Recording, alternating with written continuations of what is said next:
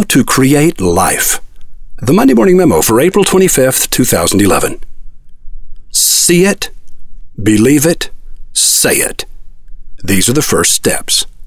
But be prepared. Most people will think you're an idiot, or delusional, or full of yourself. Maybe they're right. The outcome is all that separates confidence from hubris. You saw it in your mind. You believed it could happen. You spoke about it as though it were, in fact, going to happen. People laughed at you, made fun of you, sneered at you. But then it happened. And now everyone talks about your confidence, your vision, your dream come true. The possibility of failure exists, even when you pretend it doesn't. Failure, because sometimes your very best just isn't good enough. You saw it in your mind. You believed it could happen. You spoke about it as though it were, in fact, going to happen. And it never happened. And now people talk about where you went wrong. They think of you as delusional, egotistical, full of yourself. Who did you think you were? Can you live with that egg on your face? Count the cost, dreamer. Are you willing to pay the price? You are? Well, keep listening. All men dream, but not equally. Those who dream by night in the dusty recesses of their minds wake in the day to find that it was vanity. But the dreamers of the day are dangerous men, for they may act their dream with opened eyes to make it possible. Lawrence of Arabia, 1888 to 1935. Every man with a new idea is a crank until the idea succeeds. 20 years from now, you will be more disappointed by the things that you didn't do than by the ones you did do.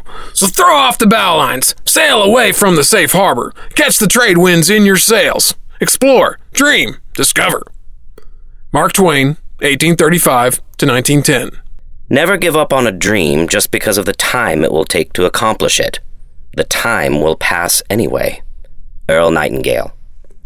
A person would have to be pretty dense not to realize that today's memo is the result of my contemplating the past 7 years of campus construction and the recent opening of our landmark tower. You can be sure there have been many times during the past 7 years when I thought, you can keep the cheese, just let me out of the trap. But somehow we endured. You have Penny to thank for that.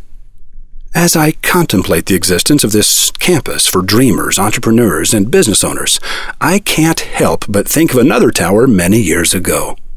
But the Lord came down to see the city and the tower which the sons of men had built.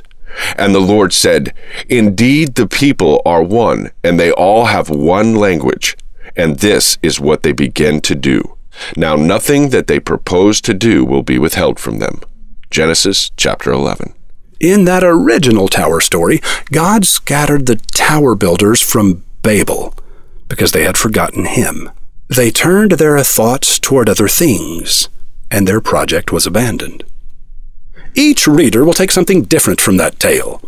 Some will see it as a warning of impending doom for Wizard Academy.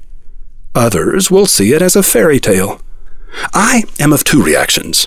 The dark, earthy part of me remembers the words of Edward Gorey.